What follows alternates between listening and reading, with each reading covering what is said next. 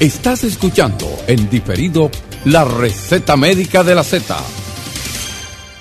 La Z101 presenta la receta médica de la Z, una producción de Bienvenido Rodríguez. Muy buenos días, República Dominicana, así es la Z101. Aquí damos inicio a la receta médica de la Z. Un poco tarde, pero vale la pena, porque sin lugar a duda, estos programas especiales de la Z, haciendo historia, haciendo comunicación. Nosotros hemos tenido un plato fuerte toda la semana con todo nuestro equipo élite del Gobierno de la Mañana, llevándonos todas las incidencias, entrevistas sumamente interesantes, como solo la Z lo sabe hacer. Una semana cargada de informaciones desde Madrid, buenas para la República Dominicana, y usted estuvo presente, se la disfrutó palmo a palmo a través de esta su emisora, la Radio Nacional Z101, las frecuencias de la República Dominicana que compartimos aquí en territorio, pero a través de la magia de la internet, usted siempre está conectado en nuestro canal de YouTube, en vivo permanentemente. Gracias a todos ustedes por estar en sintonía con nosotros en este día, la receta médica de la Z, donde estamos celebrando en la República Dominicana el natalicio de nuestro padre de la patria, Juan Pablo Duarte. Se prolonga esta festividad hasta el próximo lunes con un feriado, pero gracias a Dios que existe la Z, porque sin lugar a dudas la capital está sumamente congestionada.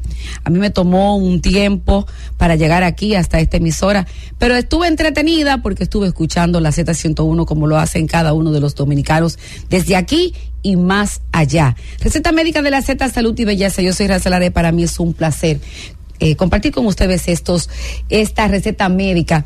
Media corta, pero vale la pena. La doctora Michelle Vázquez Peña pues nos hace compañía siendo miembro del staff de la Z101. Doctora, muy buenos días, ¿cómo está usted? Muy buenos días, Raiza. Viernes de colores, como dices tú. Sí, viernes de colores. Viernes duartiano, que en el día de hoy está de cumpleaños. Quiero felicitar a mi, como dicen aquí, mi último guandul, mi hijo, Noah José, que ya hoy cumple 8 años de edad. Te deseo lo mejor, mi hijo. Mucha salud, muchas felicidades, que la pase bien, sobre todo la salud, señores, que la salud es tan importante, a veces no la valoramos. En esos momentos a donde hace falta, cuando tenemos un familiar que está enfermo, es que nos damos cuenta de lo importante que es la salud. Bueno, pues yo también me sumo a las felicitaciones de su hijo, que me imagino que en el colegio le harán muchísimas cosas diciendo que él es duartiano y todo lo demás, que cumpleaños con Duarte. Él se lo toma muy a pecho eso. Sí, él se toma a pecho, y más que él es bien patriota, salió. Tiene su genética. Sí, tiene su genética, sí, de su bisabuelo. De su bisabuelo. Que aunque no lo conoció, mi amor, ellos hablan de su bisabuelo como que ellos lo conocieron, porque es lo que tú le transmites a los hijos. Ellos te hablan de su abuelo como de su bisabuelo, como que él era su abuelo, su papá. Claro. Y no tuvieron la oportunidad de conocerlo, pero nosotros le hablamos día tras día, hacemos las anécdotas. Y cualquiera quisiera tener un bisabuelo que no lo haya conocido, así de ese calibre que marca la historia. Así es. Hablamos del doctor José Francisco Peña Gómez. Doctora, ¿qué vamos a tratar en estos minutos que nos están concediendo? Vamos, ¿verdad?, a hablar un poquito y vamos a darle participación a la gente de una manera muy ligera, de lo que es la dieta de eliminación y los tratamientos de eliminación. Y cuando hablo de dieta de eliminación, hablo a un tipo de dietoterapia ejercida por la medicina funcional para retirar de la alimentación esos alimentos que puedan ser agresores y pueden estar causando inflamaciones y también alergias o sensibilidad alimentaria.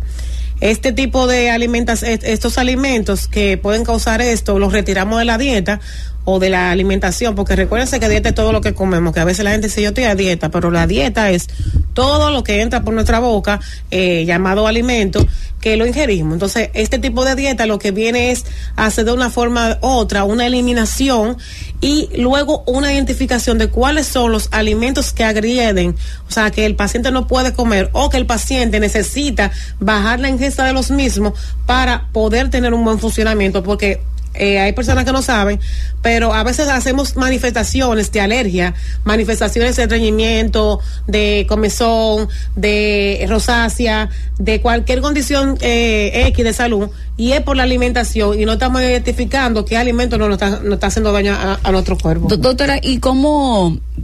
Primero usted dice que se enfoca en una dieta como de desintoxicante en sentido general, y luego se hace el enfoque de qué es lo que me intoxica. Bueno, mira, primero, la intoxicación no es intoxicación de envenenamiento, sino, que te produce malestar. Sí, realmente cuando hablamos de eliminación, cuando hablamos de antiinflamación, cuando hablamos de toxificación, se relacionan, pero no es lo mismo. Entonces, si el paciente cuando tiene ya cierta intoxicación o alimentos que son agresores, el paciente no va a tener el mismo funcionamiento. Eso como que usted, por ejemplo, tiene su carro y no ha limpiado el filtro en el combustible. No le va a dar el mismo rendimiento, puede tener problemas, le puede causar daño al motor. En el cuerpo de uno es lo mismo. Hay alimentos que agreden, que son esos alimentos procesados, esos alimentos enlatados, altos en metales pesados, esos alimentos que vienen con conservantes, preservantes, que tienen muchos químicos. Depende de la persona, pueden agredir o no, porque como yo le he dicho, siempre el paciente tiene que verse de una manera individual, porque, por ejemplo, un paciente puede, la pimienta, por ser un alimento que puede tener o tiene múltiples beneficios, pero hay personas que le hace daño. Entonces, si tú eres alérgico a la pimienta y la curcumina son antiinflamatorios por excelencia. Y se usan, tienen uso para desinflamar, bajar de peso, acelerar el metabolismo. Pero un paciente que sea alérgico a la pimienta, por más antiinflamatoria propiedades que tenga, el cuerpo lo va a reconocer como un agresor. Por eso que decimos que cada organismo es diferente. Entonces, esta dieta viene a determinar conjuntamente con algunas pruebas que se hacen, pruebas de sensibilidad o intolerancia alimentaria, que se realizan y se envían al exterior, porque no se realizan aquí. O uno le toma la muestra, se envía afuera, y luego esa prueba viene y te va a decir la sensibilidad alimentaria, las alergias y muchas, algunas nos dicen también la exposición que tú puedes tener a ella, porque también en la exposición permanentemente a la misma o lo que tú comes, a la cantidad, también te hace ser más sensible a ese alimento. Eso es como si fuera como la tolerancia. Doctora, la tolerancia. Usted que puso el punto de la pimienta, dice, yo soy alérgica a la pimienta, pero hay gente que hace poca tolerancia a la pimienta y no se da cuenta. Entonces ahí vienen esos agentes que usted dice que te crean esas molestias en el organismo. Uno de los alimentos que yo descubrí, y lo hemos tratado aquí con otros especialistas, que la gente no tolera en un porcentaje muy, muy alto, es la miel de abeja. Impresionante cómo la gente consume miel de abeja, y es un alimento que mucha gente, en un gran porcentaje, no la tolera. Lo que pasa es que no la consume con tanta frecuencia. No, y déjame decirte una cosa, que también lo hablamos en un programa, que ese día hablamos de la ablantación o la alimentación luego de lo que es la leche materna, que se supone que los primeros 6 meses son para eso. Ese día yo hablé sobre lo que era la miel, que no se debe de introducir antes del primer año de los niños.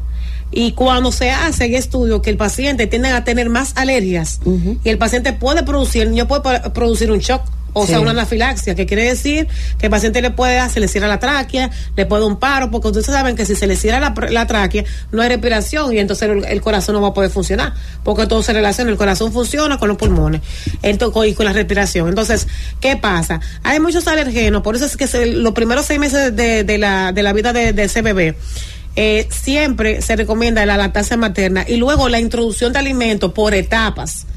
Incluso hay, por ejemplo, si en esa familia hay una predisposición alergia al pescado, al marisco, pues se sugiere que ese niño sea valorado de cerca y con periodos de regularidad. Voy a introducir el pescado, luego voy a introducir el marisco, y muchas veces se lleva de la mano con el médico, y si es necesario se le mandan a hacer perfiles de alergia al paciente. Sí, pero también, doctora, hay un tema que uno a veces no... Mire, vamos a tomar esta llamada. Sí. Permiso, doctora. Buenos días. Días. Doctora, muy bonita su conferencia. Escuché una conferencia de alguien que no era médico, dando desintoxicación, donde decía que haga una poción en la mañana, levantarse con vinagre de manzana, pimienta y sal. Ella generalizaba, porque yo no sé qué le gusta piense, porque yo soy muy alérgica a la pimienta, se me inflama la vejiga y reacciona como una cistitis. Gracias. Sí, mira, la pimienta te puede hacer múltiple, no solamente la pimienta. Doctora, usted habla desde usted es alérgica a la pimienta. Desde mí yo hablo, yo te entiendo perfectamente. Y aquí hay un problema serio en este país, y es que con todo lo condimentan con pimienta. Señora, aquí hay una alta incidencia de pacientes que son alérgicos a la pimienta, y no por mí, sino porque lo he descubierto en consulta. Entonces tú vas a los sitios, ¿qué tiene eso? Eso no tiene pimienta. Señores, mire, yo salgo con un ojo inflamado, eso se llama angioedema, te da dolor, te da un brazo, o sea, ahora mismo yo tengo una alergia y fue que me comí algo ayer, y no sé si tú ves Raiza en la cara, que tengo esos rojitos ahí. Sí. Y de una vez yo digo, wow. Entonces esas son manifestaciones de alergia. ¿Tú crees que tú, por ejemplo, que tú estás, yo estoy apretada, me cogió una gripe? Hacen las mismas manifestaciones porque tu cuerpo te está dando una alerta de que de que algo está mal y que eso es un agresor. Entonces, cuando tú no lo consumes, o tú crees que no lo consumes, porque tú no lo estás consumiendo en tu casa, y tú preguntas y vas a un sitio, señores, tienen que decir, eso tiene pimienta. Y en los sitios comerciales tienen que estar claros de lo que ustedes, los condimentos que tienen los alimentos, porque a mí me da eso, por una gente se le puede cerrar la tráquea. Y mucha exposición también, aunque tú seas un poco tolerante, y al exponerte tanto, tú creas una reacción de inflamación, que eso no te permite a ti que tu funcionamiento de tu cuerpo sea el excelente, esté optimizado, incluyendo que te puede dar hipertensión. Aquí hay pacientes que cuando tú le resuelves alergias, hay pacientes que cuando tú le resuelves inflamaciones, el paciente que aparentemente tiene una hipertensión, el paciente no la tiene. Sin embargo, doctora, recurrentemente nosotros nos damos cuenta que cuando comemos X cosa, no nos sentimos bien. Exactamente. Y está el tema de que uno se siente inflado, como dice, estoy aventado, me comí cosas. Claro. Mire, yo conozco personas, por ejemplo, que cuando comen brócoli, coliflor, hasta la zanahoria incluso, no la digieren y se sofocan. Exactamente. Por ejemplo, hay gente que cuando come comida muy condimentada con ajo le pasa lo mismo. Sí. Entonces uno con los años se da cuenta, cuando yo como tal cosa, me cae mal. Entonces el cuerpo avisa, eso es lo que nosotros tenemos que ver. Nosotros vemos, si comemos algo, eso se llama, en ese momento, miren, hay lo que es sensibilidad, intolerancia y alergia. Entonces, si yo acabo de comer algo... Pensé que tenemos una persona en línea. Buenos días. Sí, buenos días Raiza, y buenos días a la doctora. Una muy buena propuesta que ustedes tienen hoy. Por ejemplo, yo no tolero mucho la lactosa, no tolero, por ejemplo, cuando como pescado, o sea, cualquier tipo de pescado, estoy con una situación. Y oigan esto, para que las personas que nos escuchan sepan que con lo que tú estás diciendo, tú dices, y la zanahoria, por ejemplo, te produce. Sí, yo tengo un hermano que no puede comer ni garbanzo ni la pulpa de la cebolla, o sea, el líquido él lo puede consumir, pero la pulpa, o sea, la paja, como le llamaban, sí. Él se pone como un monstruo. Claro. Hay que internarlo, pero no por un día, porque se pone de tal forma que se hincha, que no, mira, eso da pena, y hay muchas personas que consumen esos productos que a lo mejor son alérgicos y no lo saben, y es importante este programa, porque no es solamente lo que ustedes están exponiendo, sino la consecuencia que puede traer de consumir algún producto, que inclusive ustedes van a cualquier lugar o a cualquier restaurante, eso tiene tal cosa, pero hay que tener cuidado, claro. hay comidas que ya están preparadas, que ya cuando tú la vas a consumir, por ejemplo, a la doctora que dice la pimienta te da alergia a mucha gente que le trata la tráquea. No, y para cocinar esto salpimentar. Gracias por su participación. Tomamos otra llamada, doctora. Voy a responder lo de la paciente que ahorita no. Buenos días. Buenos días. Adelante, su inquietud. Sí, mira, mi hija tiene 25 años, ella es adulta ya, ella es alérgica, ella no puede comer ni la berenjena, ni el pescado, ninguno, ya se hincha. Ella tiene tanta alergia que el eucalipto hay algunas matas que ella solamente con estar cerca de las matas es suficiente para que ella se hinche, se le reseca la garganta. Eso es un tema. Sí. ¿Ella es asmática? No, ella no es asmática. Ni atópica la piel, la tiene atópica. Ella la piel atópica le comienza a picar el brazo, le pica el cuerpo. Ella usó leche materna. Sí, yo le di leche todo el tiempo. Okay. Mamá, mire, hasta que ya. Y tengo también otra pequeña que hasta de una picadura, una vez la tuve que internar, de mosquito. La hormiga, o sea, la hinchan totalmente. Esa es la pequeña que tiene 10. Sí. Y le tengo una mala noticia. Los alergólogos son más caros. Buenos días. Buenos días. Hola, ¿qué tal? Raiza, buenos días, mi amor. Buenos días, doctora. Gracias, buenos días, mi reina. De aquí de Herrera. Oye, Raiza. Sí, mi amor. Te voy a felicitar. Mira, aquí hay muchas personas. Mira, este programa, aunque está corto hoy, pero hace falta más de eso. Aquí hay personas que se intoxican con la sardina, con pescado. Mira, yo me he intoxicado 3 veces con pescado, que lo he comprado en supermercado y me he intoxicado. Es terrible. Mira, ese programa tiene que durar después, 1 hora. Te lo vamos, sí, te lo vamos a tocar el tema, la parte 2 el próximo viernes. Muchas gracias, doctora. Mira, es más de lo que uno se imagina, las intolerancias. Este es un tema demasiado extenso e importante, porque es que se ve que una alergia. ¿Para qué tú te comes eso si te da alergia? Sí. Entonces, tú vas dañando tu hígado, tu páncreas, pero sobre todo el intestino va perdiendo y se va poniendo hiperpermeable. ¿Qué significa eso? Que todo lo que entra en ese intestino, él lo va a reconocer como agresor, porque está inflamado. Y ahí viene el sobrecrecimiento bacteriano, que muchos pacientes, que es el famoso SIBO, que muchos pacientes acaban de comer cualquier alimento y coge el estómago y se le crece. Y dice, eso me cae mal. Pero puede ser que no sea el alimento, es que usted tiene una intoxicación en su cuerpo, está inflamado y todo viene como agresor. Mira, eso que dijo la paciente es importante tomarlo en cuenta.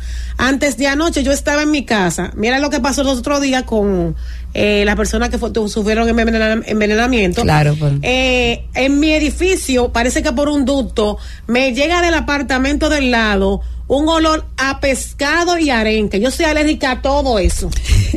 Yo tuve que trancarme en mi habitación, pero imagínate tú que yo estuviera durmiendo con la puerta abierta. Claro. Entonces automáticamente mi esposo, como sabe que soy alérgico a todo eso, cogió y me cerró todo. Yo no pude salir la noche entera de la habitación. Entonces al otro día amanecí, mira como yo amanecí como apretada. Yo me siento como congestionada y yo dije, mira, eso fue antes de anoche. Y ya a la segunda noche me sentí así, pero yo dije, ya yo me conozco, sé los síntomas. Pero una gente que se le pueda cerrar la tráquea se queda ahí mismo. Así es. Mire, doctora, vamos a tomar 2 llamadas y creo que vamos a terminar en unos minutitos. Buenos días, el panel está lleno. Vamos a repetir el tema para la semana próxima. Buenos días. Sí, buen día. Sí. ¿De dónde nos llama? Sí, buen día. Sí. En un programa anterior, la doctora Michelle Vázquez habló de la infección por cándida y ella mencionó la palabra óxido, pero yo no recuerdo muy bien en qué contexto fue que ella mencionó la palabra óxido. ¿La palabra? Óxido. Cuando el autor habló de la cándida.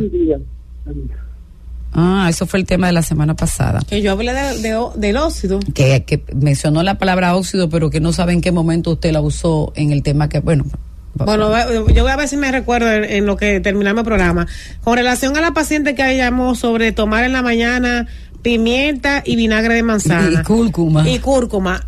Son antiinflamatorios.